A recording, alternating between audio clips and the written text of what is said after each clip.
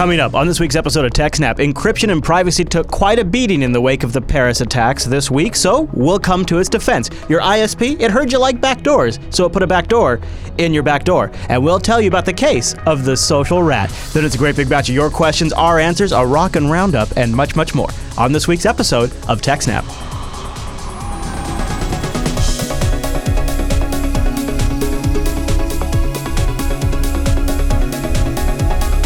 Hi, everyone, and welcome to TechSNAP. This is episode 241 of Jupiter Broadcasting's weekly Systems Network and Administration podcast. We stream this episode live on November 19th, 2015. This episode is brought to you by our three fine sponsors, DigitalOcean, Ting, and IX Systems. I'll tell you more about those great sponsors as this here show goes on. Oh, our live stream? Why, that's powered by the incredible Scale Engine over at scaleengine.com. You should go check it out. It's well, pretty incredible. My name is Chris, and joining us every single week is our host, the admin, the tech, and the teacher, Mr. Alan Jude. Well, hey there, Alan. Hey, Chris, everybody. Thanks for tuning in. Hello, sir. I see the Tetris lamp is illuminated and ready to go for a big show today. Pretty much. You know, I don't know if I've ever forgotten to turn it on. I've forgotten to rearrange it, but I don't think I've ever forgotten to turn it on. That's true. That's true. You know, Alan, there is some weeks where the world events bleed into the tech sector in a big way. And there's also, for this show, an area that we cover very, very heavily. That's encryption. So guess what? That is where our two worlds intersect. That's where we start today. We got a big show with a lot of things to cover, also a great big feedback segment and a roundup. But why don't we start with sort of the boogeyman that's been made out of encryption this week and why the logic doesn't really hold up. Alan, where do you want to start with this particular story? I guess kind of just at the top. Yeah. Like we say here, less than 2 months ago, TechDirt noted, and you know, that having lost the immediate battle for the U.S. legislation to backdoor all encryption, those in the intelligence community knew they just had to, you know, bide their time and wait until the next big terrorist attack, and then there would be enough, you know, FUD, fear, uncertainty, and doubt to be able to push through some ridiculous law. And so, you know, immediately, a quote from Robert Litt, who's the top lawyer for the Office of the Director of National Intelligence. He says, the legislative environment is very hostile today. The intelligence community, it could turn in the event of a terrorist attack or criminal event where strong encryption can be shown to have hindered law enforcement. So in other words, right now people want their encryption. They want their encryption. But if we wait until such time that we can blame encryption for something happening, then maybe we can convince them that we should be able to backdoor the encryption. It could turn that in the event of a terrorist attack or criminal event where strong encryption can be shown to have hindered law enforcement, that's how they could get the dialogue to turn. Yeah, that's when they get people to not be hostile to a law. So along come these attacks in Paris, and you see it ramped up. You see the encryption being blamed. Even immediately before there was any information at all. Yeah. Like, oh, they must have been using encryption. Oh, they talked on like PlayStation 4 live voice chat because that's not logged. I crap my pants a few times when I heard my favorite messenger name drop, Telegram. I'm like, no, do not break Telegram. Please don't blame Telegram. But they were in Europe, so the much higher chance of using WhatsApp than Telegram. Yeah. And you know, but yes, and the whole PlayStation 4 thing is like, yes, well, you know, Xbox Live voice chat isn't really set up to wiretapped either. Well, or is that the implication that Microsoft cooperates? They kept saying, well, the PlayStation Network is very hard to monitor, never mentioning Microsoft. So I thought the implication was Microsoft's all in with law enforcement on that, and I bet it is what exactly the case is. Well, imagine the amount of false positives you would get monitoring I know, right? Xbox Live or PlayStation voice chat for things like that. The number of 12-year-olds that yell obscenities into that. This isn't unheard of, though, Alan. I don't know if you remember, but if you go back to Benghazi, there was some reports that there was people in EVE Online that were in like the compound that was being attacked, and they were talking about the attack as it was going down in the EVE Online game. So even U.S. assets use online gaming to communicate, so it's not unheard of. Because it you know, masks that and you know, people talked about doing with Second Life and so on as well, and it's not that the games really have any encryption or anything, it's just it blends in with regular traffic, and it isn't the type of thing that they zero in on. Yeah, exactly. It's hard to, you know, it's kind of off the wall too. I thought the PlayStation thing was interesting. I also heard a lot of blame for Edward Snowden go down. The CIA The CIA director didn't exactly say, but he said the recent revelations have, basically implied that because of the Snowden leaks, terrorists now know about encryption, and now they know they need to use encryption, so therefore they're using encryption, and they're able to communicate. And that's why they're able to plan. Right. Well, it's like, they know how we used to spy on them, so they don't do that anymore. Right. And I think one of the other things you kind of have to keep in mind here is the scope of the attack. I mean, we're talking multiple attackers, and we're talking in Paris alone, 7 locations, right? So that it requires quite a bit of coordination and planning, which implies quite a bit of communication. Necessarily. You tell a bunch of separate people, do this You don't know for sure. time on this day. It does imply there could be a fair amount of communication, but it doesn't necessarily mean they didn't do it in person. Right. But also, you could easily organize something like that with one single communication. Yeah, you'd meet up in person, you make the plan, you set the day. At this time, at this place. Yeah. It's one person can do all the coordinating. They don't actually have to have communication between them. Yeah. If you've ever tried to organize a group of 6 people to go out for dinner or to a movie, right, it works much better if you pick one person to just decide all of the things. Yes. We're going to this place to have this kind of food, and we're going to watch this movie at this time. Yeah. And they just tell everybody, be here at this place at this time. It works a lot better. Otherwise, you end up with just a mass amount of communication and nobody...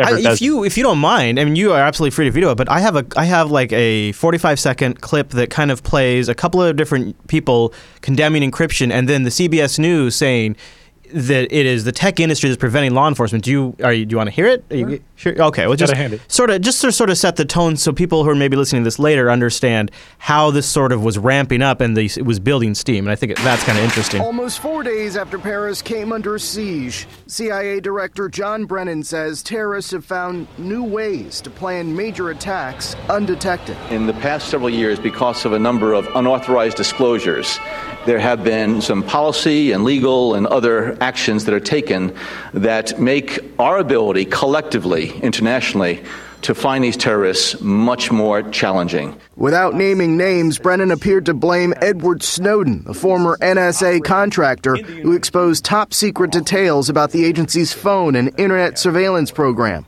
As a result of his disclosures, the communications companies are less cooperative with the U.S. intelligence service and law enforcement. And in fact, they're taking direct steps to challenge law enforcement and intelligence community surveillance activities. But now Brennan and others suggest potential terrorists are using encrypted messaging apps to avoid detection. I think that Silicon Valley has to take a look at their products because if you create a product that allows evil monsters to communicate in this way, that's a big problem. This shows the absolute need to have top surveillance, to stop criticizing the NSA. Glenn Greenwald, who first So you can kind of get the idea right there.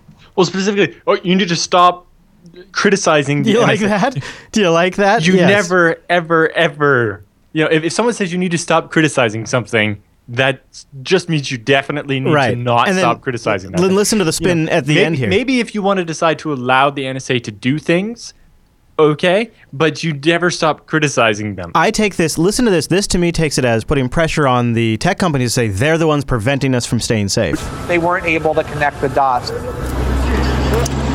The technology industry has been a roadblock on this issue for law enforcement, but the government keeps pressing the industry to share data when national security is at risk. But so far, Gail, privacy concerns have won out.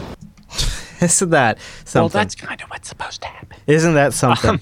So that kind of gives you an idea of the tone this week after the attacks and how heavy-handed the encryption is bad. And the tech all of industries this is happening before we actually know anything for sure about anything. Right. So now, going forward a couple more days, all of a sudden we find out it now appears that the attackers were communicating with regular, normal, unencrypted SMS messages with the regular phone company that the intelligence agencies have all the ability to track that they want. Yep. They've already got it. Mm-hmm. Specifically, in Paris, they had new types of surveillance since the Charlie Hebdo attacks in January. New enhanced surveillance abilities.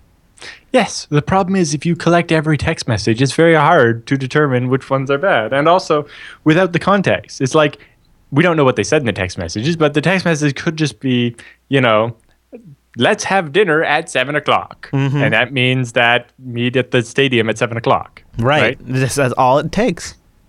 And so the text messages might not have contained anything. But, the bigger one here is that Ryan Gallagher, who works at The Intercept, noted that some of the attackers were actually known to law enforcement and the intelligence community as possible problems before the attack. But were still able to carry out their attacks because, law enforcement can't watch everybody all the time kind of thing. And so he went back and researched the 10 most recent high-profile terrorist attacks and found out that in 10 out of 10 cases of high-profile jihad attacks carried out in Western countries between 2013 and 2015, some or all of the perpetrators were already known to the authorities before they executed the plot. Wow. Right? So it's like, well, they were using some things, so we didn't know what they were doing. It's like, well, you already knew who they were and were watching them. So it seems like you already had some information. You were able to get something. And so, at that case, you can have, specific warrants and stuff and not have to just have, we need access to everything sent everywhere ever. So they already had them on their radar. They were using unencrypted communications. You know what it begins to sound like to me, Alan, is a fundamental failure of the intelligence community, so they got to blame it on encryption. Well, encryption is the scapegoat. Sure. Or this is just an opportunity to get more access that they want. That too. I mean, it's definitely leveraging that, but if you imagine, they could not have had a better set of circumstances. Somebody that was already on their monitor list, somebody who was coordinating over unencrypted communications, and a group of them at that, Alan. Obviously didn't seem that sophisticated. And on top of that, he also bragged in one of their own propaganda magazines about the bomb himself. And or maybe not about the bomb. I believe he bragged about being able to move between borders in the magazine.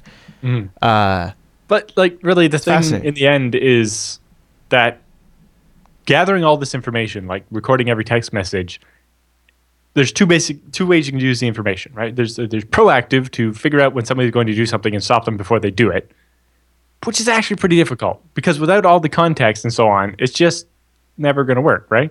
And then there's reactive. Once we know who the people are, we can go back and then figure out all the, who they were communicating with and maybe find the whole chain of people. And that maybe has some value. But, the ability to actually predict when people are going to do stuff is not actually that easy. I agree. Right? I agree. It shows you that the people that are coming on, these experts that are coming on and to the media are no such thing. They are no expert at all. They go on there and they're pushing an agenda. And when events like this happen, what you can do is you can identify the people that are anti-privacy, and you can just keep little tabs on them and see when they come back up around and see what they have to say.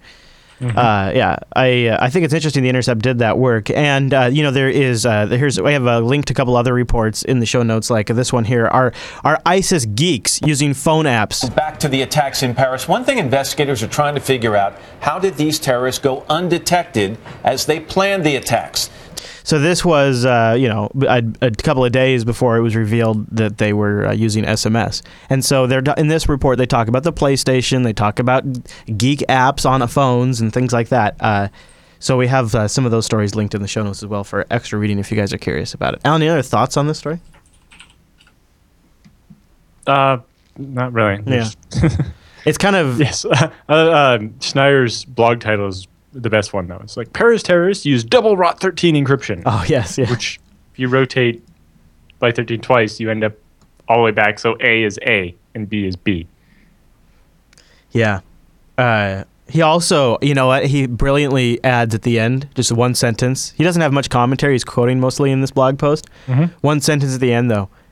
And what is this about the mastermind label? Why do we have to make them smarter than they are? I mean, they're not... like you were saying, these guys were not masterminds, but yet we call them the masterminds of the Paris attacks. They're using SMS. They're not coordinated very well. All these things. So yeah, Schneier has been calling it out the entire time, which I really appreciated to have somebody. I'm hoping that with prominent voices in this as a rebuttal, this doesn't get a lot of traction. The CIA, little top lawyer that Alan quoted earlier, was hoping that something like this would actually move the conversation all the way into the legislation. I hope that is not the case, and I hope the fact that these terrorists weren't using fancy encryption slows that momentum down a little bit. We will see. All right, Alan. Can I tell you about something else you should have some momentum around? Sure. Your mobile service provider. That'd be Ting. Go over to, ready for this one? TechSNAP.ting.com. TechSNAP.ting.com. Oh my goodness, I know a little secret. A little birdie told me a little secret that I want to share with you. It's actually a big secret. So here in the US of A, we got this thing called, well, I guess you guys copy us everywhere now. But we got this thing called Black Friday. And it's nuts, it's crazy, it's all the sales you'd ever want. And, Ting was honey badger about it. They're like, God, we're not going to do any sales. Yeah, I know we got mobile that makes sense. Our entire existence, we are a sale. You pay for what you use. It's a flat $6 a line, and it's just your usage on top of that. No contract. We don't need to have a Black Friday sale. So I called up Kyra. I said, Kyra, Chris here. She said, hey, Chris, how's it going? I said, Kyra, I want to personally talk to you about this Black Friday shenanigans. Rumor has it on the Twitterverse that Ting isn't doing a Black Friday sale. Kyra, can you do something about this? And she says, Chris, you can't tell anybody this. And I said, okay, Kyra, what is it? She says, we're having a huge sale. We're going to have our biggest sale yet with the popular, like our biggest devices, our most popular devices. She sounds like, yeah, I know about those. Yeah, 30% off. Plus bonus credits, free shipping, discounted SIM cards. It's going to go crazy. Crazy. 30% off, bonus credit, free shipping, discounted SIM cards. Big discounts on the most popular devices. Black Friday sales coming if you've been thinking about switching to Ting. I've been using Ting for a couple of years now. See how much you would save by only paying for what you actually use. You want to use it as a MiFi tethering device? Just pay for it when you use it. Not going to use it for a couple of days? Ain't no thing. Put it in a drawer? I don't care. Use it when you're real busy. It all works itself out. It's lovely. Plus, you can get really cheap SIMs and then put them in your devices ready to go, and then the service is super economical. But what I really love about Ting, they have an outrageously good dashboard that lets you do things like manage your device, check your usage. The control panel also lets you label each device, so I can say this one's Jenny's device. She uses the phone all the time because she just had a baby, right? This one's Rikai's device. He just only uses data. What's this red to? Anyways, and then here's my device. You can see I'm using Wi-Fi all the time. So you can label each device like that. You get their usage broken out for you. You can pause a device if you want to turn it off for a little while, like maybe a MiFi device or something like this. You can go in there and say, don't show my caller ID, turn off tethering, or just turn off picture messaging if you want. You can also set alert thresholds if you're trying to stay within a budget, which is super cool. This dashboard works across multiple devices. They also pair it with a smart app for your iPhone or your Android device. So you can go check it out at techsnap.ting.com. And then remember, on Black Friday, their biggest sale yet. Huge sale, 30% off their most popular devices. Now remember, you can't tell anybody, okay? Well, actually, you're my close personal friend. You can tell your other close friends. But it was a secret that Kyra told me. So let's keep the secret in the TechSNAP family and our immediate family, their immediate family, and their associates, and then their cousins. TechSNAP.ting.com. Huge Black Friday sale coming up. Go get $25 off your first device or $25 in service credit by going to TechSNAP.ting.com. Support this show. And a big thank you to Ting for sponsoring the TechSNAP program. I'm thinking about, Alan, just thinking, I have a cracked phone right now. It is like super crazy busticated, and I'm thinking about getting a Nexus 5X. Thinking about it. The reviews are in, and it's passing for me. I think I might do it. So, Alan, I am sitting right here on a cable connection. So when I see a story about a backdoor built into a cable modem, I think, oh, well, at least my backdoors don't have backdoors. What's going on, Alan? Yeah, so this one is... a security researcher, Bernardo Rodriguez, was invited to give a talk at a security conference, and while trying to decide what topic to do, he decided to research cable modem security. Unlike the talks at security conferences years ago where, talking about cable modem security was about how to, get free cable, connect your, change your cable modem's MAC address and get free internet access, or, use two different things and get double the internet speed and all that kind of stuff. This was instead about the security of the cable modems, the technology used to manage the cable modems, how the data is protected, and how ISPs upgrade the firmware on your modem. Spoiler alert, everything is really, really bad. Yeah. Shocker. So, we talk about how bad people are at updating the firmware on the router and stuff. Well, most times your router is now bundled into the modem, and the firmware is pushed onto you by your ISP, and you have no control over it. Right. Of course. Why would you? Yeah. So he said, while researching on the subject, I found a previously undisclosed backdoor in the RS cable modems, affecting many of the devices, including the TG862, TG862G, and the DG860A. As of this writing, Shodan searches indicate that the backdoor affects over 600,000 externally accessible hosts, and the vendor did not state whether they're actually going to fix it or not. Worse, RS doesn't actually let you download the firmware on their website because they don't want security researchers to reverse engineer it. So you can only download the firmware if you're one of the cable companies that's bought a bunch from them.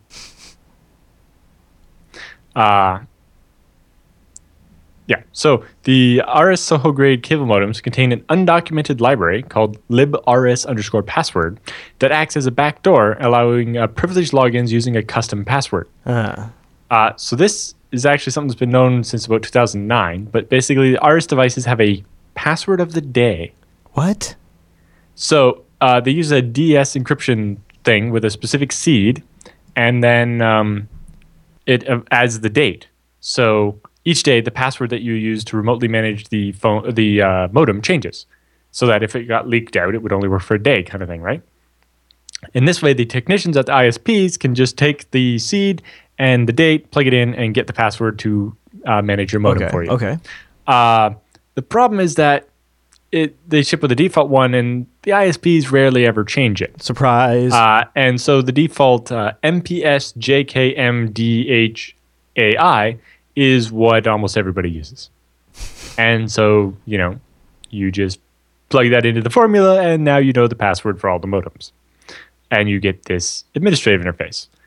So then that backdoor account can be used to enable Telnet or SSH and then remotely log in. So basically, there's a hidden HTTP administrative interface. So if you just go to a specific address, techsupport.cgi or whatever, and or access it via custom SNMP MIBs that you just have to know are there, and you get in. Once you enable SSH by just poking that MIB or doing this blind HTTP post to a secret URL, you can SSH in, and the user is root, and the password is RS. Perfect. When you access the Telnet session or authenticate over SSH, the system spawns the mini CLI shell and then asks for the backdoor password. And then you enter that, and you're good to go. So, and then there's yes, they put a backdoor in the backdoor. Joel from D-Link would be envious. Do you remember that story a while ago? So the undocumented backdoor password, so even if they fix that, it turns out that backdoor has a second backdoor if you inspect the code.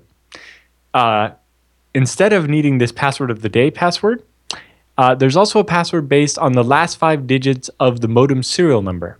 So this is specific to each different modem, whereas the password of the day is specific to every modem of the model. Okay. So then if you type in the serial number of the modem, you get a full BusyBox shell with no restrictions. So nice. That's a surprise. If you have the password of the day password, you get a very restricted shell that only has certain commands. Okay. But because of the way the code's written, where it's just substituting the things you run into commands. So like when you tell it to do a TFTP and give it the like IP address and the path, those are just sprintf'd into the command. So if you were to say, do the command with one of the parameters being, say, a semicolon, and then the second parameter being some other command, it would run a TFTP that wouldn't work, and then the other command. Yeah. That's like the mother load. So their main backdoor has an injection vulnerability in it. And then it turns out there's also another backdoor using a different secret password. At least this one's unique per device, but I'm sure there's some way to get the model number or the serial number of the device without needing to be root on the device, and then that would give you root on the device. And then that one gives you the full BusyBox shell. Yeah. So if you look at the code, there's like, there's like 4 different ways to get into this device. So why? It's hard to say. So that when the user changes the password, the ISP can still get in, I suppose. But the password of the day thing kind of works if the ISP changes the seed instead of using the default one. Yeah, okay. But the model number one, I don't know. That's pretty lame. So yeah, that's pretty bad. So then the researcher goes on to figure out how to market the vulnerability. It needs like a name and a marketing scheme and everything, right? Of course. So he decided the best way to do that was a good old-fashioned keygen. you remember keygens Yeah. and everything? You know, you get a little thing. And With the cool music sometimes if you're lucky. So he's got the faux ASCII art and the cool music. I love it. So if you scroll down a little bit, there's a video with sound. Oh, perfect. Of course there is. So you just type in your model or your serial number, and it gives you the password to root the device. Okay, I'm ready. It looks like he's... Yes. Exactly how I remember it, Alan. He even provides a YouTube link to the source where he got the chiptune from. It's called something about the toilet. I forget what it's called now. Something about the toilet. If you look up in the show notes just a little bit there, you'll see or not the show notes, the website just above the video when you're done. Or, a little higher. There, Toilet Story 5. Yeah, Toilet Story 5. Oh, like Toy Story. That's good. That's pretty good. Yeah. Okay. So he notified CERT about it on September 13th. And Yeah. CERT has a 45-day disclosure policy, and so he's now disclosed it now that it's been 45 days. Well, it's actually been 2 months now. And the vendor still has not corrected the issue, and it's not really being communicated. Wah, wah. So he said his experience dealing with CERT was quite good, but the vendor not so good. And then he also provides a link, which we all found quite funny. A technician at a cable company provided some more information, and turns out there's another backdoor in the device, completely unrelated to these ones. So I've lost... Are we on 3 now? Something like that. Okay. Yeah. They're just vulnerabilities in the vulnerabilities in the vulnerabilities. Yeah. So when you actually log into the device, you get this cookie. If you see the link is the Console Cowboy blog link. I don't see it. Oh, is it on the other thing? Oh, sorry. I thought it was in his blog. Okay, go ahead. I'll find it. So it's right below the tweet in the blog that you were looking at there. Oh, it is there. Oh, okay. Yeah. Just below the picture of the fake tweet. Yeah. Anyway, so when you log into the device, it basically it sets this cookie called credential equals, and then it's a bunch of gibberish. Turns out that gibberish is just base 64 encoding of some JSON. And then when you look at that, it's just, valid is true, technician false, credential equals base 64 encoding of username : password, like HTTP basic auth from the 80s.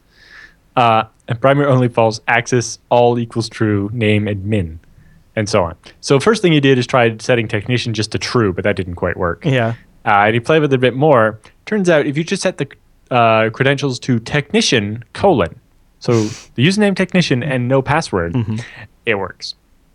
You can't actually log into the web interface with that, but if you send commands to it with that, it will just work. So either it just doesn't check the password, or the web interface is smart enough to check for a no password, but the other start isn't. Yep. That's what I was thinking. But then he can use that to just go and set random MIBs. So he could actually set the technician password or other passwords and get access to it. And so he can just change any setting. He can set the password to crad password, or he could change the DNS server so that, you would use a DNS server that would return false results and give you man-in-the-middle attacks and so on. And then the other one here is, it's also susceptible to cross-site request forgery.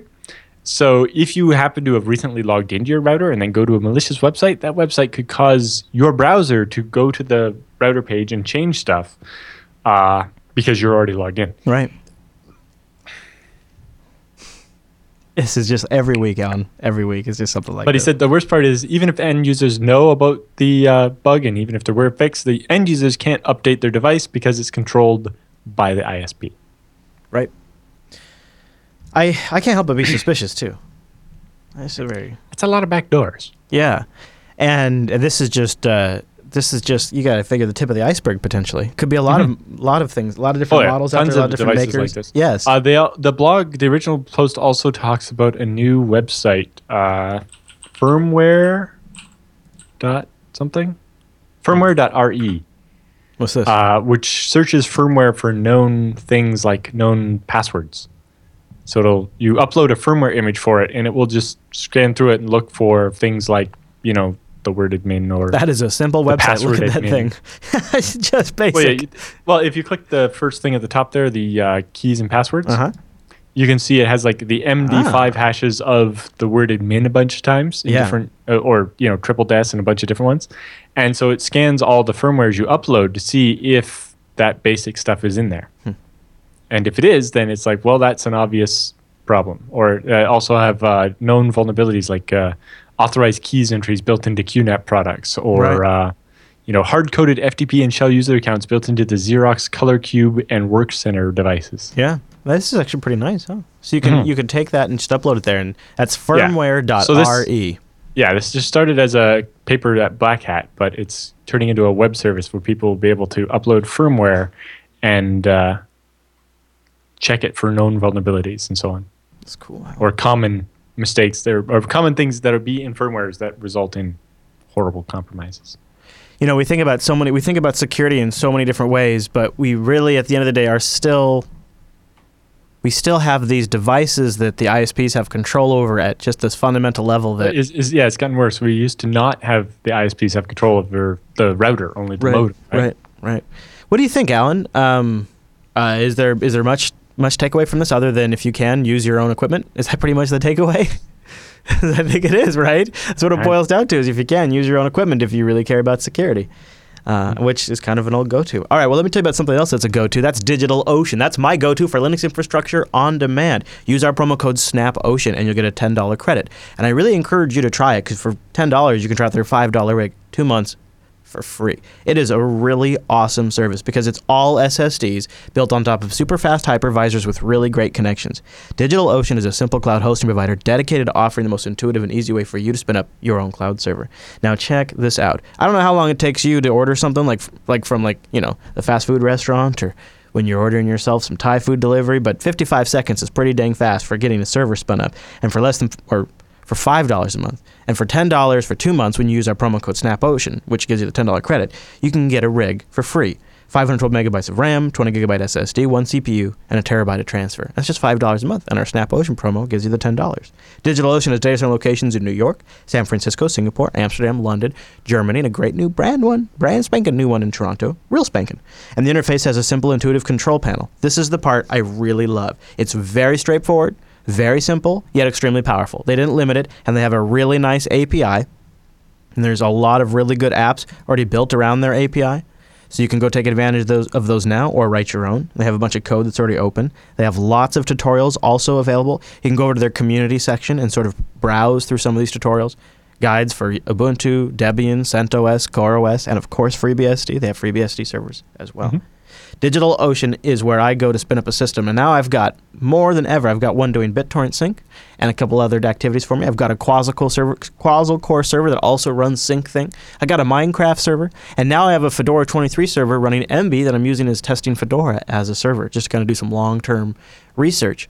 That's what I love about DigitalOcean, is the pricing makes it sensible. If I just want to have a rig to do some long-term research, $5 a month, I can afford that. But it also is fast enough, reliable enough, and scalable enough that I can also use it as my production system. So we have systems that our production processes actually depend on every single day up on DigitalOcean, and you can too. Get started with SNAPOcean, get a $10 credit, support this show, and start for free. There really are so many things you can do with your own server up in the sky, in the cloud, as they say, up in the cloud. It really is great systems, really great servers, all built on SSD, so it makes a lot of sense. But what I think, if you haven't connected the dots yet, the part you might be missing is how surprisingly easy it is to just one-click deploy an application and try something. And then you really do feel empowered to have all of that under your control. And if you ever get lost or stuck, they have an HTML5 console, so you can get right there, see the console, see what's going on. It works really well. DigitalOcean.com, use the promo code SNAPOcean, and go get that server up in the sky, or the cloud, as they call it. Okay, Alan. So moving right along, the next story on the TechSNAP program.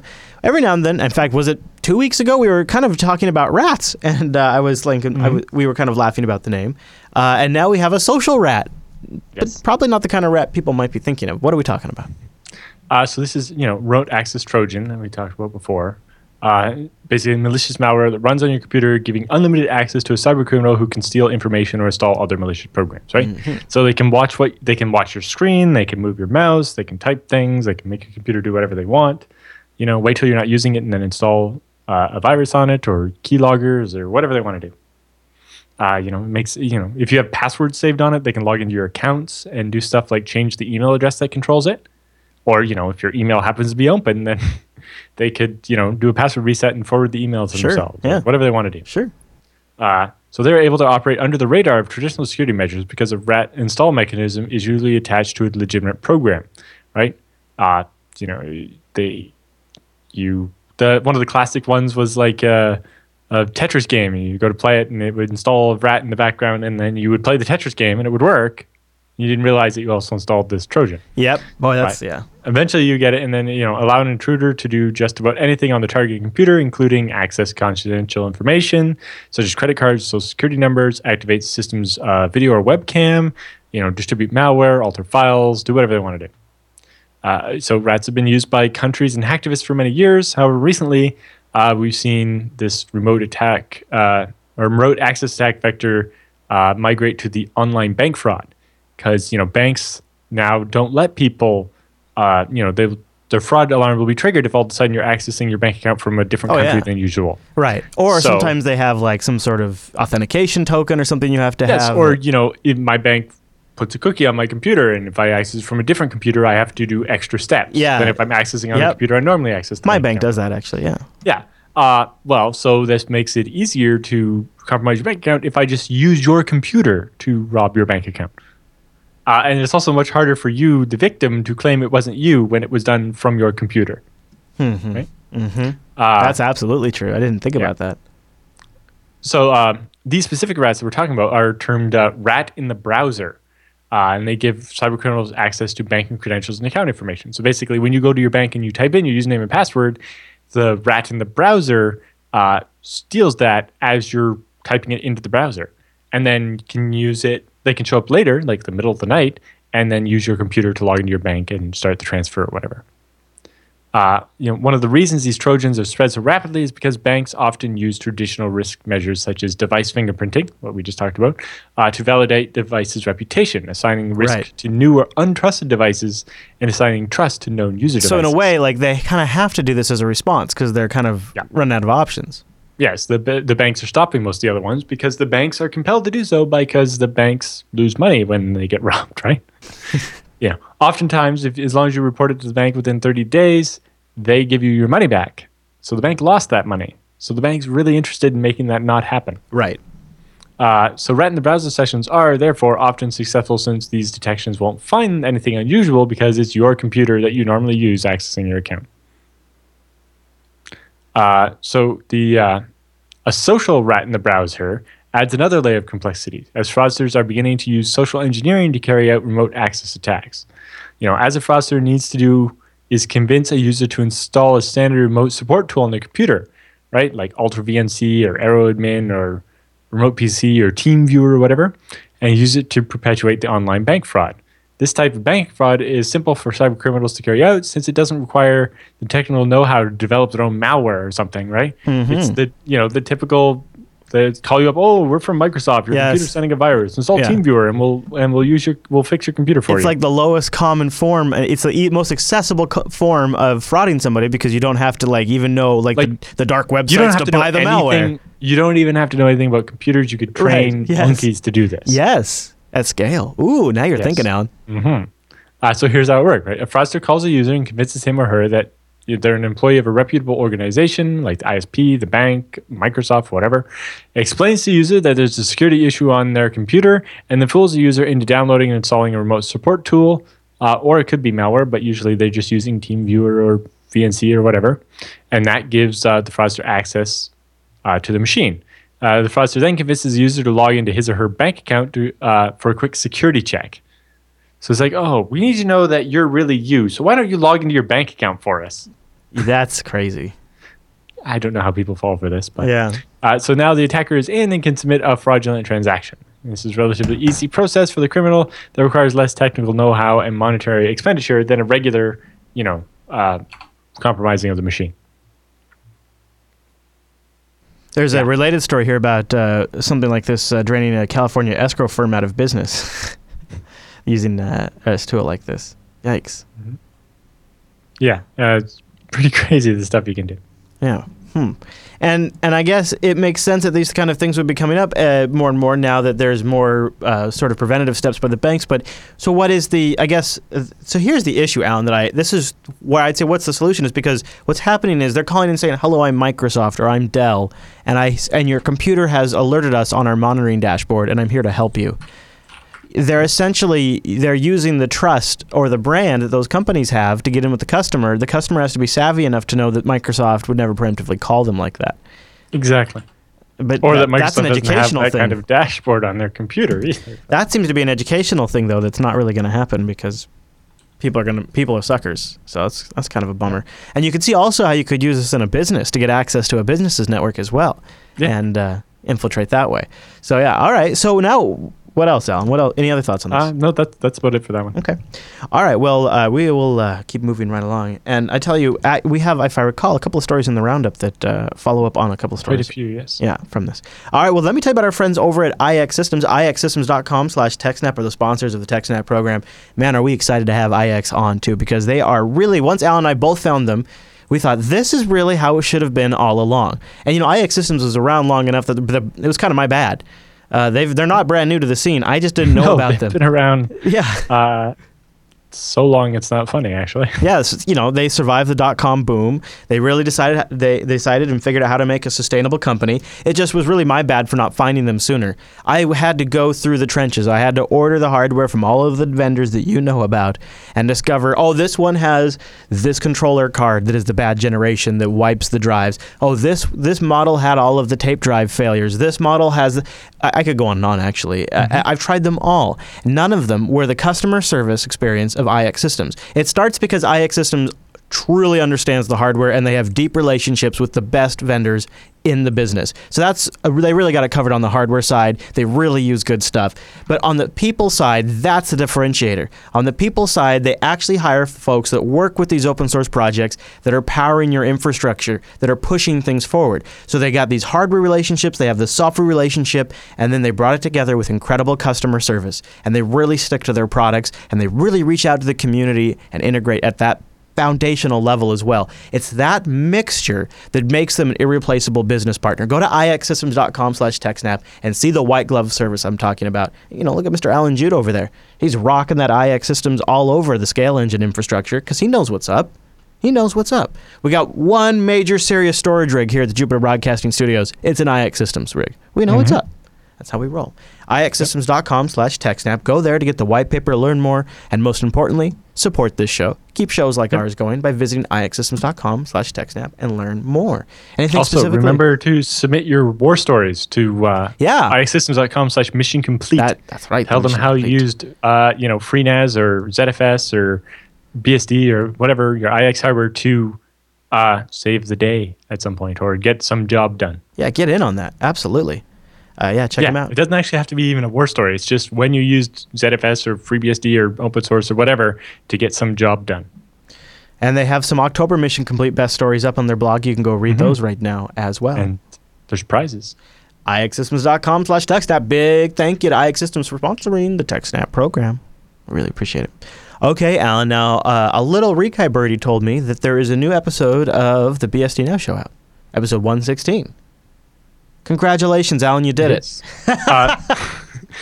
So this is a good interview we did with George Wilson, who works on ZFS at Delphix. He talks about stuff that's coming out soon, like compressed ARC. So this is keeping the cached copies of the files that are in RAM.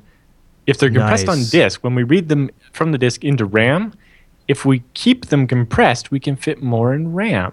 So this works differently than the RAM compression stuff you have in Linux, which is when RAM gets full, let's compress some stuff in order to make a bit more room. This is more, since it's already compressed on disk, just keep it compressed. So it's not actually having to use any CPU to actually do extra compression. Love it. It's a compression that was already done. Then it just decompresses it when you access it. And since LZ4's decompression is so fast, you can get like multiple gigabytes per second per core. You can saturate your 10 gigabit NIC with even just a 4 or 8 core server. And they've got some spectacular results with it. On databases and stuff that are full of text, they get compression ratios via 2, 3, 4x. I would imagine. So they have a machine that has 768 gigs of RAM. And they were using all of that for ARC at one point. And they're like, well, we can't really put any more RAM in this machine. It's actually at the limit of what the processor will support. Sure. We'd have to buy a new machine with like 4 processors to fit more RAM in this. They put the compressed ARC thing on it. It's now using 446 gigs of its RAM. And in that 446 gigs of RAM, they're keeping 1.3 terabytes of compressed data. Whoa. So their entire database workload is now sitting in RAM, and there's RAM to spare. There's your big data solution right there, Alan. Yeah. That sounds like a pretty cool episode. Go check that out. He also talks about what's coming up, including he's working on a way to dynamically deal with 512 versus 4K sector drives, where, if you set it up wrong, where you wouldn't have to actually destroy your pool and start over, you would just say, hey, from now on, allocate as 4K instead of 512. And going forward, it takes care of it. Yeah. So, currently, I actually have one where I accidentally didn't set the thing before I added a set of drives. So I have a pool that has a bunch of drives that are 4K and are set to 4K, and then one last set of drives that are 4K but are set to 512. So when you write to them, they're really slow. Reading is fine, but writing is slow. If you had this patch that he's working on that's not out yet, it would just do all future writes as 4K. And so the performance would come back on those drives, and I wouldn't have to retouch any of the data that's already sitting there. Lovely. So it could still read them in 512s. That's fine. It would just, the writing would all happen as 4Ks, and it would be amazing. Yeah. Also, kind of a special plug for next week's live episode of BSD Now, something kind of fun going on. Brian Cantrill is coming back to do another rant. It was our most popular episode ever. If you haven't seen it, I think it's 1-something. It's Ubuntu Kills Kittens is the episode title. Right. But Brian is a very high-energy speaker. If you've never seen him speak before, it's a special experience.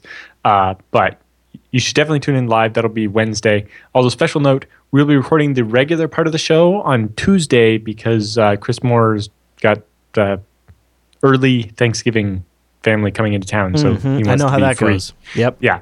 So the live recording of the show will actually happen on Tuesday, but the interview will still be live recorded on Wednesday because that's when we have Brian scheduled to do it. So definitely tune in on Wednesday at the regular time to catch Brian Cantrill ranting and raving, and it'll be awesome. So for the regular time, go to jupiterbroadcasting.com/calendar to get the BSD Now time in your local time, and go to jblive.tv to watch that with the chat room as well. All right, so Alan, we've got some great emails and some roundups. So with the news all done, it's time for the TechSNAP feedback.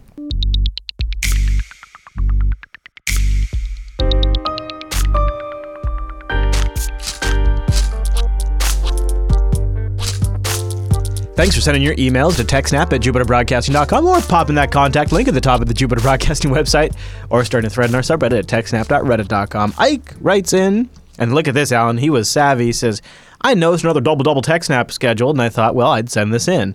What is the purpose? I know, I like it when they're savvy. What is the purpose of the loopback interface, and what can a clever sysadmin do with it? I have a vague recollection of someone telling me that a loopback was there for a machine to talk to itself, but why? I guess it's just something that's always there. I never touch it, and I don't think about it. But should I be doing something with it? Are there any security concerns or advantage to the loopback? Keep up the great show. Thanks, Ike. Right. So there's a couple things. So the loopback adapter has your loopback IP address, right? 127.0.0.1, or in IPv6::1. And this is how you, for example, if you run a web server on your computer, but don't want it to be exposed to the internet, but still want to access it from your web browser, you can go to 127.0.0.1 in your web browser, and it'll pull up the website from your local machine. The other thing it's used for, actually, is that LO0, or what do they call it on Linux? Just LO? I don't know. Anyway, that loopback adapter is actually used in the routing table. When you ping your own IP address, that doesn't go out over the internet and then get turned around by a router and sent back to you. Your computer is like, oh, the route to get to here is over the loopback interface. And it just sends it there, and it comes, it goes out, and then it comes in, and then the computer's like, oh, ping, responds, and back. So, yeah, your loopback interface is so that you can connect to yourself, basically. I've also been, sometimes it's just a quick validation. Is my networking working at all right now? I can't ping anything on this network. Is networking even functional? Can I ping 127.0.0.1 and get a reply? Right. So yeah, basically you check that, and then can I ping my own IP address? Can I ping the router, which is supposed to be one hop away from me in the same broadcast domain? And then can I ping beyond that and on that? From a server standpoint, it's really nice from a security aspect because a lot of the things you'll install that have like a web administration or like SQL or anything that does like remote listening, a lot of times by default they'll listen on the loopback interface, so you can communicate with them. Yeah. Right. So that you can access it from that machine, but you can't access it from the network. So it's very handy for that. Yep. Also, on FreeBSD, when you're doing jail, since you can make a jail only have access to one IP address, you can add extra IP addresses to the loopback interface, like 127.0.0.2, and give that to the jail. And now the jail only has access on the same computer. All right, Alan, brace yourselves because this one comes from John from Canada. He says, "Hi, Alan and Chris. I wrote to you guys a couple weeks ago about my FreeNAS build, and I had another question I was hoping you could shed some light on. From what I understand, the reason that ZFS hasn't been brought into the Linux kernel is that the CDDL license is incompatible with the GPL, and thus they cannot be compiled together into a single binary like most file systems are on Linux. If we want ZFS, we need to run it as a kernel module, and therefore it hasn't seen widespread adoption. My question is, why is this a problem for Linux but not for BSD? Is the BSD license somehow more compatible with CDDL? Shouldn't the same problem arise in BSD, or is BSD structured in a different way that it's not a matter of the license at all? Also, are you familiar with how much of a problem it is not having ZFS in the kernel? Should it make a difference in the long run as to how stable ZFS is and has the ability to be run on Linux? Does Linux ever have hope of having top-notch ZFS support? Hope to keep enjoying the shows for a long time. John from Canada." A few questions in there for you, Alan. Right. So the first one was CDDL and GPL compatibility. Originally, people thought, no, that was just never going to work. And at some point, the ZFS on Linux people said, actually, we think it's fine. And then the Debian people, who are very strict about licensing stuff, decided that it was actually fine. Or probably more likely decided they really, really want ZFS. And so Debian and Ubuntu will be getting ZFS in a more mainstreamy way. So currently what you have to do is get the ZFS on Linux source code from zfsonlinux.org and compile it on your own system. And then it's okay because you're not distributing a binary of it already set up, mushed together or whatever. And the problem with that is when you update your kernel, all of a sudden that ZFS module you have is not the same version and it won't work, and you won't be able to access your files until you recompile ZFS. Yep. And if you're booting off ZFS, that's a big deal. So you probably don't want to boot up ZFS on Linux. So what Ubuntu is going to do with their next release is have, what is it called? DKMS. DKMS, which basically means when you install the kernel update, it will automatically compile the newer ZFS for you and install it as part of the update. Then in the version of Ubuntu after that, they'll actually be having the full thing and having ZFS as a module that Ubuntu will compile and we for believe you, this is possible because of maybe some stuff that the Debian lawyers have been looking at, something to this degree, right? I don't know. It kind of boils down to I don't think anybody's 100% sure, and they've just decided it's worth the risk now. I don't know. Yeah, maybe to be competitive, yeah. And also, it's interesting they're taking this approach. This has been the approach to, say, use ZFS in Arch for almost ever now, is just use DKMS. It's also, like, a lot of times the way rolling distributions handle things like VirtualBox kernel modules and things like that. Just, have DKMS rebuild them. And on a fast, multi-core system, it takes 20 seconds to build the module, so it's not really a big deal. ZFS will take slightly longer than that. I would imagine, yeah. Yeah, I would imagine. But like what Alan is basically saying though is that there's just that tiny slice of reliability in that there could be that delta between when you've updated your kernel and reboot and when that module gets built, if something doesn't build right or something like that, and you can't access your file system once you're running that new kernel. And so that's why a lot of people, what they'll do on Linux is they'll do a dedicated ZFS data set, and then their boot volumes are, things like extended 4 or XFS or Btrfs, something like that. So in general, you basically Yeah. So if Debian is basically solving this problem with either DKMS or actually bundling it properly. But yeah, it's a slight issue if you are just using the older way of doing it, where you compile it by hand and add the thing. But so your second part of the question you had was, why doesn't BSD have this problem? Well, I suggest you go over to choosealicense.com and read the GPL3, and you will see that is many pages, including there's some specific language in here about combining things. Well, and the Linux kernel's under GPL2. Right, yes. So there's also the GPL2 on the page, which is slightly fewer pages long, but there's specific things about combining copies. Or combining different bits of software when they might have different licenses and so on. And that clause is the one that causes the problem, right? I don't remember the exact where in the license it is. But essentially... Part 10. Oh, okay. If you wish to incorporate parts of the program, being the Linux kernel, into other free programs with distribution conditions are different, write to the author and ask for permission. For software which is copyrighted by the Free Software Foundation, right to the... that's not the right clause. Anyway, there's a clause in there that says you can't just mix the things together and it causes all these problems. Right, and the BSD license doesn't have that clause. Yeah, so if you read the BSD license, which do they have it on here? I see they have the MIT one on here, but I don't see the BSD one on here, surprisingly, which is... Oh, they do? It is. You just have to get more licenses. More licenses anyway. available, yeah, okay. I will now read the entire BSD license verbatim. Copyright by so-and-so, all rights reserved. Redistribution and use in source and binary forms, with or without modification, are permitted provided the following conditions are met. Redistribution of source code must retain the original above copyright notice, this list of conditions, and the following disclaimer. Redistribution in binary form must reproduce the above copyright notice, this list of conditions, and the following disclaimer in the documentation and or other materials provided with the distribution. That's the whole license. Very simple. The disclaimer at the end is, this software is provided by the copyright holder and its contributors as is, and any express or implied warranties, including but not limited to the implied warranties of merchantability or fitness for a particular purpose, are disclaimed. In no event shall the copyright holder or contributors be liable for any direct, indirect, incidental, special, exemplary, or consequential damages, including but not limited to procurement of substitute goods or services, loss of use, loss of data, or loss of profits, or business interruption. However, caused on any of the theory of liability, therefore in contract, strict liability, or tort, blah, blah, blah, blah. Basically, you can have all the BSD code and do whatever you would like with it, except for take the copyright off, and please include a copy of the copyright notice in the documentation. And also, don't sue us. Right.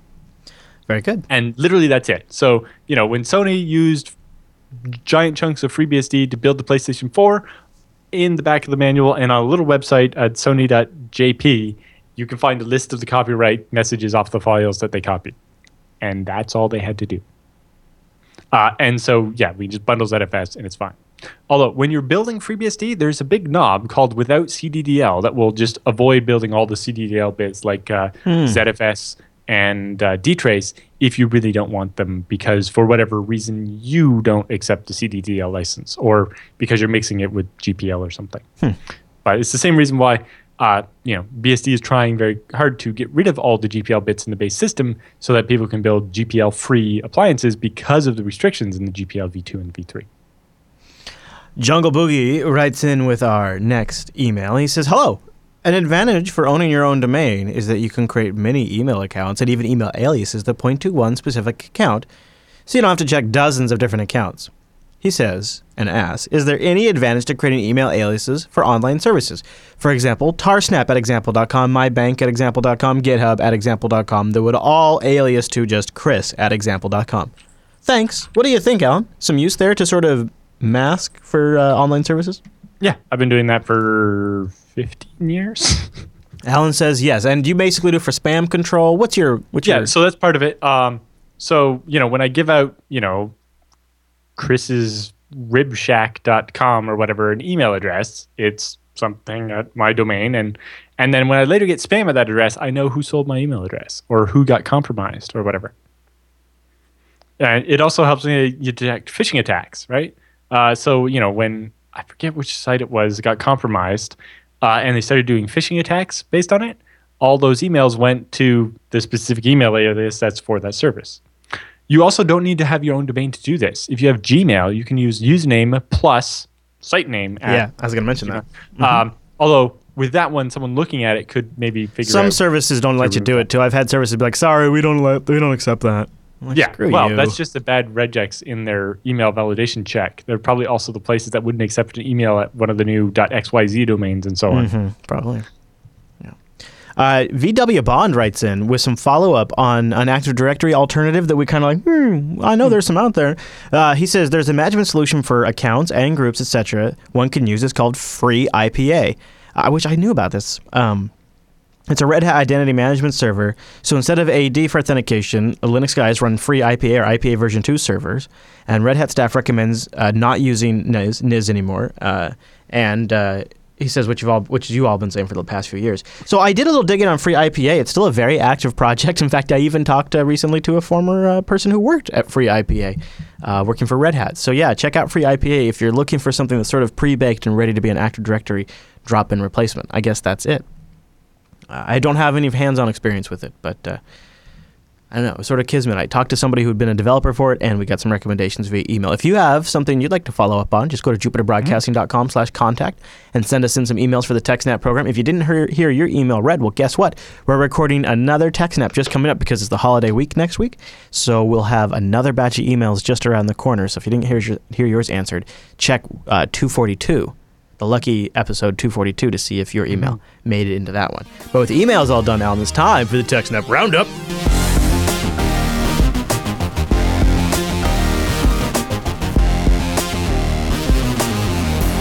Welcome to the TechSNAP Roundup. Yeah, so that crazy music means another roundup of stories that just didn't fit at the top of the show, but we still want to give you some links to read on your own after the show. Some of these links came from our subreddit at techsnap.reddit.com. Like the first story. This one harkens right back to our first news story this week. Telegram has cracked down on 78 ISIS-related channels in 12 different languages this week. And they're letting everybody know about it, too. They want to spread the word about this one. Yeah, and you think about it, and Telegram has how many users? And so that's how many channels? So that's 78 out of how many million channels? I don't know about how many channels, but to give you an idea, Telegram says as of September, it was delivering more than 12 billion messages each day. Right. So in that case, 78 seems like a really small number. It is. So either there was really no ISIS using Telegram, or their ability to detect what ISIS-related channels are. Like, how do you tell a channel is ISIS-related? To me, this makes it sound like, well, these are the ones we know about in some way. We got to do something publicly because we're getting beat all week. It's making a news story about doing something. Let's talk about DDoS and the internet's liability problem. What's this about? This is an article by Paul Vixie, who wrote Bind and stuff. It's very famous. He was at EuroBSDCon. Give a talk. Anyway, but yeah, he basically talks about distributed denial of service attacks and how they become a major threat to the economy. We saw webmail services getting taken out with it the other day, and I was hit with one this morning. Lots of things. It's basically anybody who's pissed off can pay about 15 euros an hour to hire somebody to attack you, and it'll cost you thousands or tens of thousands plus dollars to mitigate it, or worse, to make up for the lost business or whatever. And there's really not much being done to stop it. ISPs don't take responsibility for all their customers' machines that are compromised and are sourcing the DOS attacks, right? Right. And ISPs aren't doing things like we've talked about before, BCP 38 of blocking traffic not from your network as it exits your network so that you can't, infected machines can't spoof through IP and stuff. And so on, right? So in the world of credit cards and ATM cards and so on, state and federal laws explicitly point the finger of liability for fraudulent transactions towards specific actors, right? It's the bad guy did it, but the bank has to make it up to you, and the bank will deal with prosecuting the bad guy or whatever. These actors make whatever investments they have to make in order to protect themselves from that liability. Even if they feel that the real responsibility for preventing fraud ought to lay elsewhere, right? So the bank thinks it's your fault your credit card got stolen. Right. But the law says it's the bank's problem. Right. And that the bank has to deal with it. So do you know what the bank does? They build systems to detect fraud and stop it. We don't have something like that on the internet. right? The makers of devices that become the botnets, like, say, those ARIS cable modems with the predictable password. Nobody sues them. Nobody has to make them pay for the DOS attack, right? Or the operators of open servers used to reflect and amplify attacks, or the owners and operators of networks who would permit source address forgery, like Comcast, or, none of those bear any of the costs of the inevitable storms of denial of service attacks. And that's the problem that deserves a real solution, right? And so what we need is, when you're the source of a denial of service attack, it kind of needs to be your fault. And you need to have some level of liability. Maybe not very much to start, and we can amp it up over time, but we need something. If a device, network, or server is responsible in any part for denial of service attack that cripples some online service or business, then the maker of that device or the operator of that network or server should be liable for those damages. This means denial of service attack victims will be incented to pay for investigation rather than just defense. Right? Figure out who was behind the attack instead of just stopping it or waiting for it to go away. Because currently you figure out who did it and you're like, well, that's great. I now have some information, whatever. But if you could actually use that to force someone to have to pay you, then it would, just like the banks, all of a sudden this would become a thing and the problem would be more solved. They'd be incentivized to fix it. Yes, exactly. All the manufacturers, the cheap little routers and stuff that are being used in these attacks would all of a sudden sit up and take notice because they, maybe they should have to pay a bond before the device gets FCC certified. And if after so many years they're not used in an attack, then they get the money back. And if they don't, then that money is used to pay a pool. It gets divided up between all the victims or whatever. Interesting, Alan. Interesting. Did you? Well, you did. Oh, good. You did. You did catch this one. This one was a funny one. Windows 3.1 is still live. It's not dead yet, and it just took out a French airport. Yeah. So it turns out that the weather reporting system at the French airport, I forget which one. I don't know if it's Charles de Gaulle or another one, but at some French airport, still runs Windows 3.1. Yeah. Because the software has never been upgraded. And to the point where they have to go to eBay to be able to find spare parts. And they're probably paying quite exorbitant rates now because 486 parts are not going to be easy to come by. Yeah, I just discovered a company because I was looking for a friend of mine. They have a security system that's managed by a Windows 95 computer. And it's a Windows 95 OSR2, whatever they called it back in the day. Yep. And there is a vendor out there who is still trying to make semi-recent computers designed to run Windows 95. Like, you can go buy them from this compatible drivers. Yes, it is a thing. Seems and they pay top dollar, Alan, top dollar. Right. So is there some physical interface on that machine that's specific? The reason why you couldn't run it in the PM? It's actually a laptop with a PCI-MCA expansion card which connects into the security system for programming. And it manages like the doors and the AC and all this stuff. Yeah. And it's a big old Toshiba clunker. And like now the mouse has died on it and all. It's just a mess. Oh, yes. I've seen similar things. The customer relationship management software that a real estate agent I know uses has this like LTP dongle that is for the licensing, right? So it's their copy protection Lovely. Systems. Yeah, you have to have this dongle. Well, newer computers don't have LTP ports and also don't run this old crappy, like maybe 32-bit software. Right, maybe 16. It was 16, and then I think it was 16, and maybe they compiled it as 32, but it would still look 6. I don't know. Anyway, and yeah, so now they have a cloud version of the software where you don't keep all the information on your computer; they get it all. But real estate agent is paranoid and won't use it. Yeah, and so still has to keep a Windows XP computer around that will run this old software. So. While we're on ours, this story here, an exclusive behind-the-scenes look at Facebook release engineering, an inside look at how the changes are made to one of the world's largest websites. Yeah, so this is just an interesting look at change management and how they roll it out, and interestingly, how they use BitTorrent. Really? This is coming in handy in current lawsuits about how anybody using BitTorrent at all is just proof that they're doing piracy, and it's like, well, turns out no, because Facebook uses it just to distribute their system images between all their computers.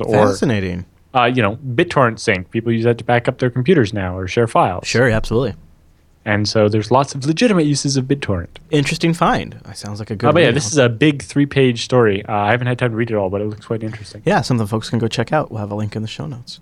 All right, so this one's interesting. I don't know what to make of it. It's another story from Ars Technica this week. Police body cams found with pre-installed conflicker worm.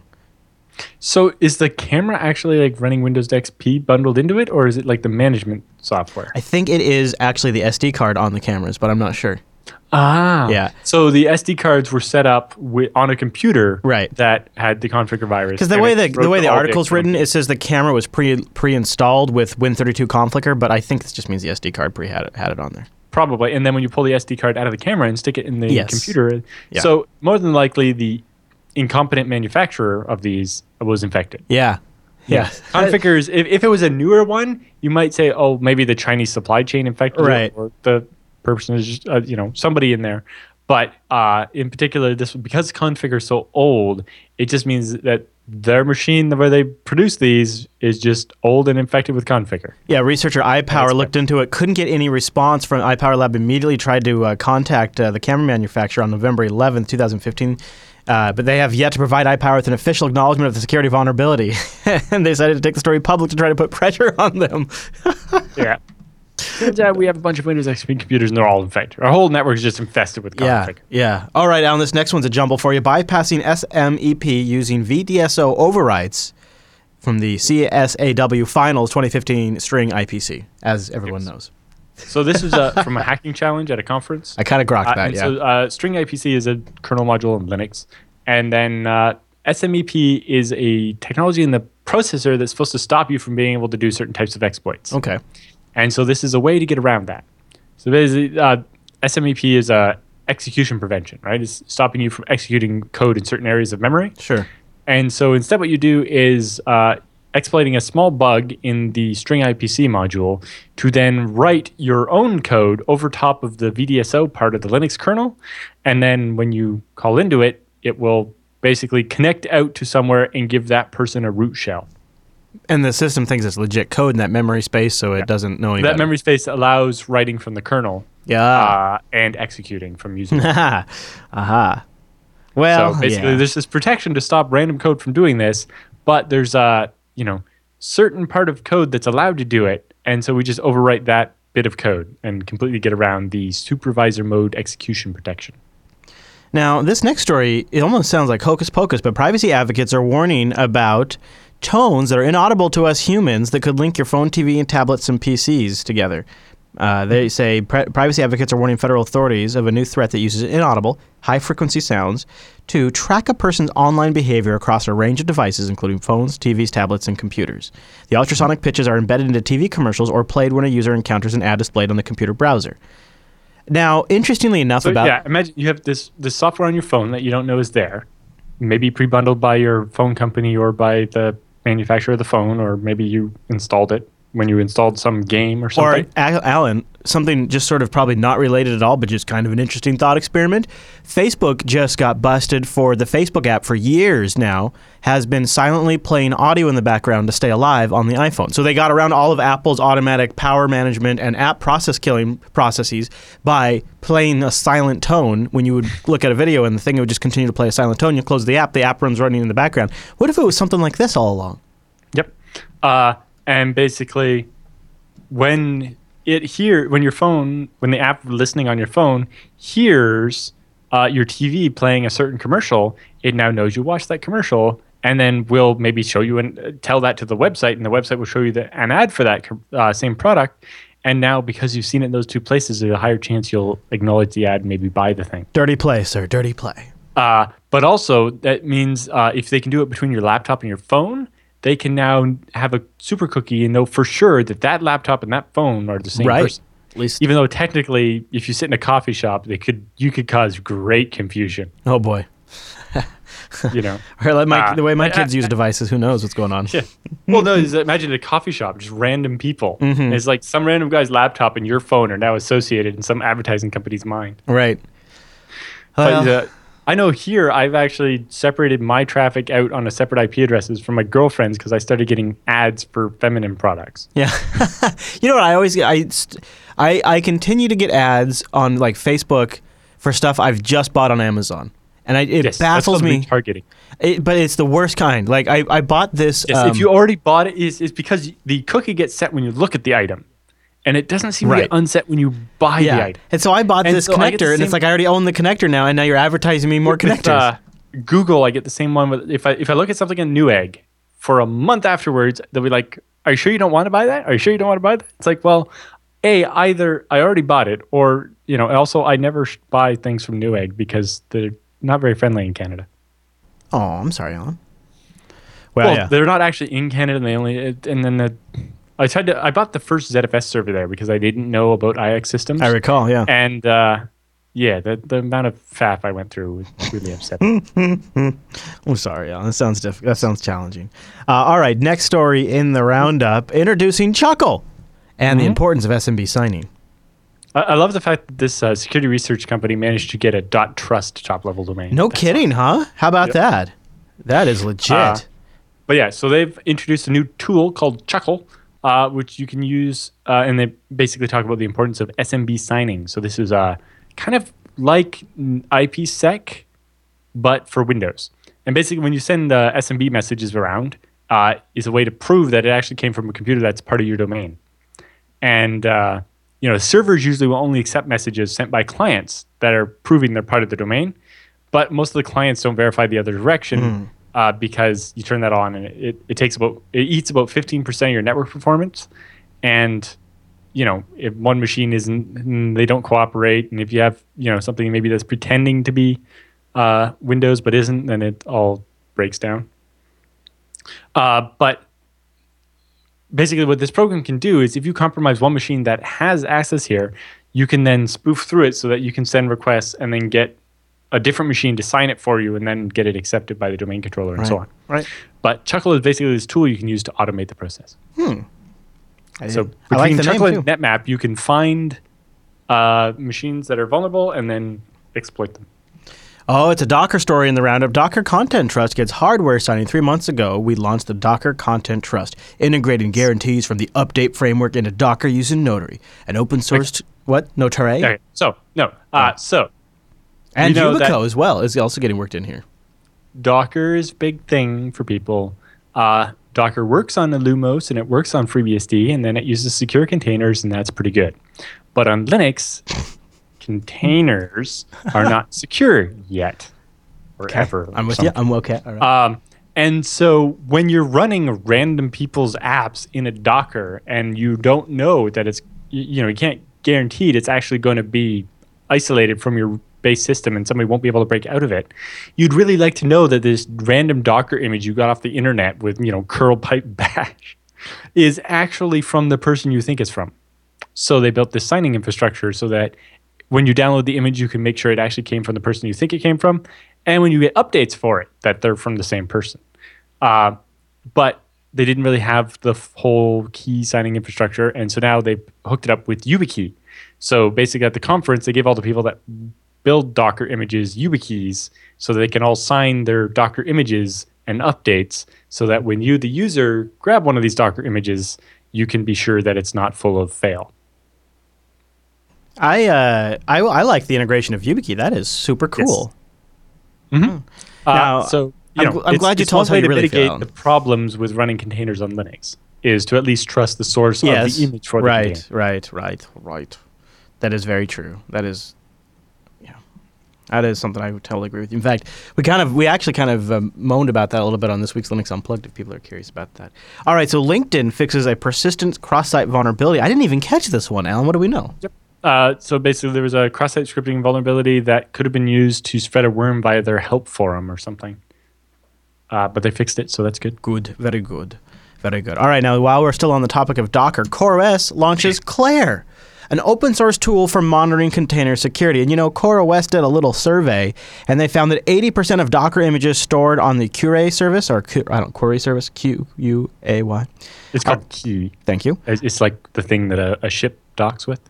Are 80% of those images stored there are still vulnerable to the Heartbleed bug. Yes, because the whole point of containers is that we don't update the package. We don't have to touch it. It's all set. We leave it alone.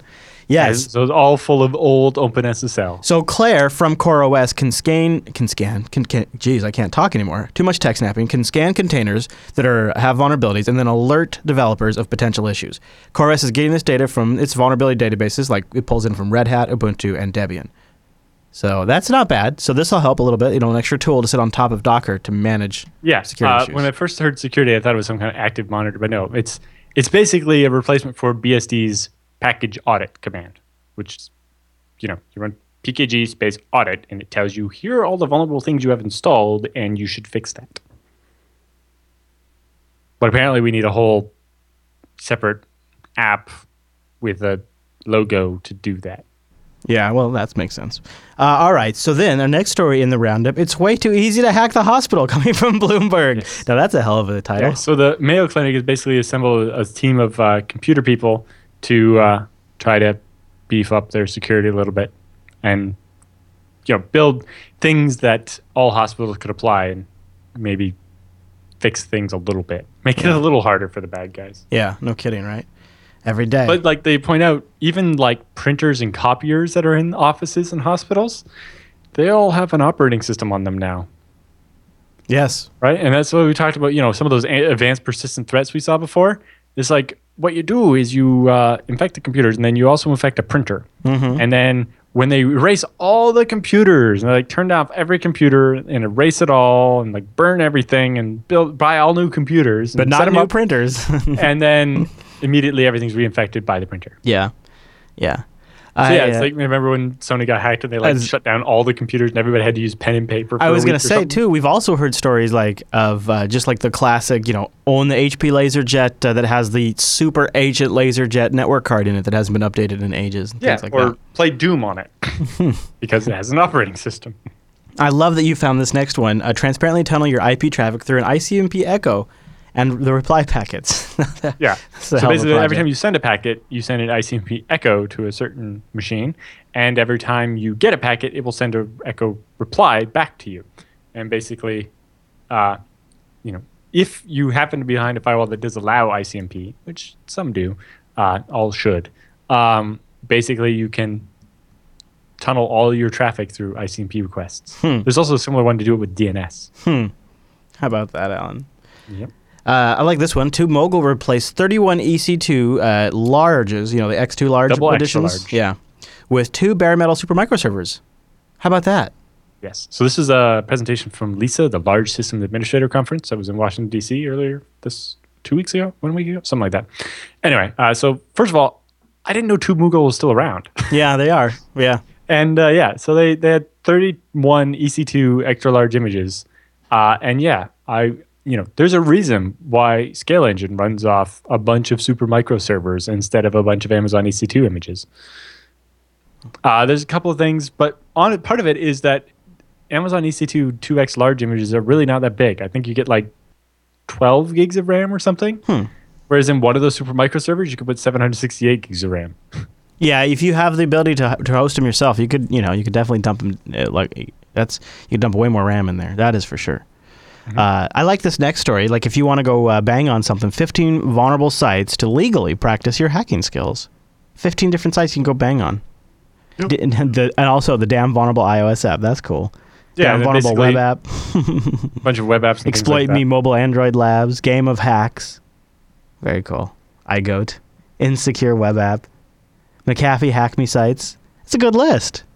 Mm-hmm. The Butterfly Security Project. Vinculum. WebGoat. Very nice, Alan. Yes. Find a link to that in the show notes. All right, moving right on in the roundup. Media jacking, unintentional photography. What is this?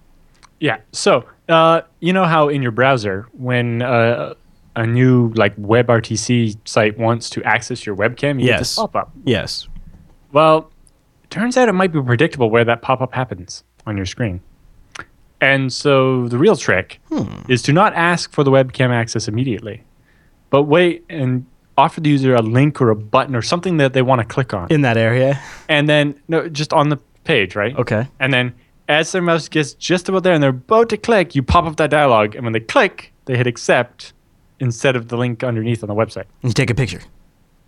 And then that your website has access to their webcam and you can take video of them. What the heck, Alan? What the heck? That's perverted. Yes. So it's like, well, I guess it's up to the website. The browsers will just have to make the window pop up in a random place or something. I don't know exactly how to solve this. Exactly. I don't know about that either. That's not so good. Honestly, instead of that pop-up dialog, it really should be kind of like the old ones for, the pop-up blocker where it pops up, the slide down from the top. Yeah. Like it does when Adobe Flash is blocked or Java. Right. Right? A little slide down just below the URL bar and you click it there, and it's always never part of the site itself. I thought, maybe it should be like, if you've ever noticed the Firefox download thing, the OK button is disabled for like the first 1 or 2 seconds, specifically to prevent you from, you were pressing enter, or it popped up while you were typing in a box and you pressed the button that made it auto accept. I thought it always does. I'm trying to think of how it does it in Chrome, but yeah, I guess it always pops up for me when the website loads, but I guess that's just the way they designed the site, huh? Mm-hmm. So if they could, yeah. Yeah, I guess that'd be, that is going to be, when you start building that kind of stuff into the web browser, people are going to start figuring out ways to trick people into turning it on so they can take pictures or record audio. Or you know what, Alan?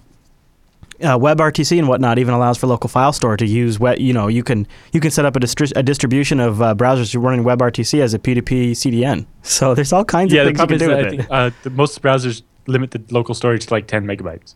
Yeah, I suppose. I mean, I'm just saying there's all kinds of like interesting little things you could do if you let people turn it on for you. If you could trick them into turning it on, which, like our story we talked about earlier today with the rats and using just social engineering to get people to turn that stuff on, they'll go as far as they need to get it to happen. So we'll probably have future stories talking about that and how somebody got access to something. Alan, is there anything else we want to cover today in episode 241?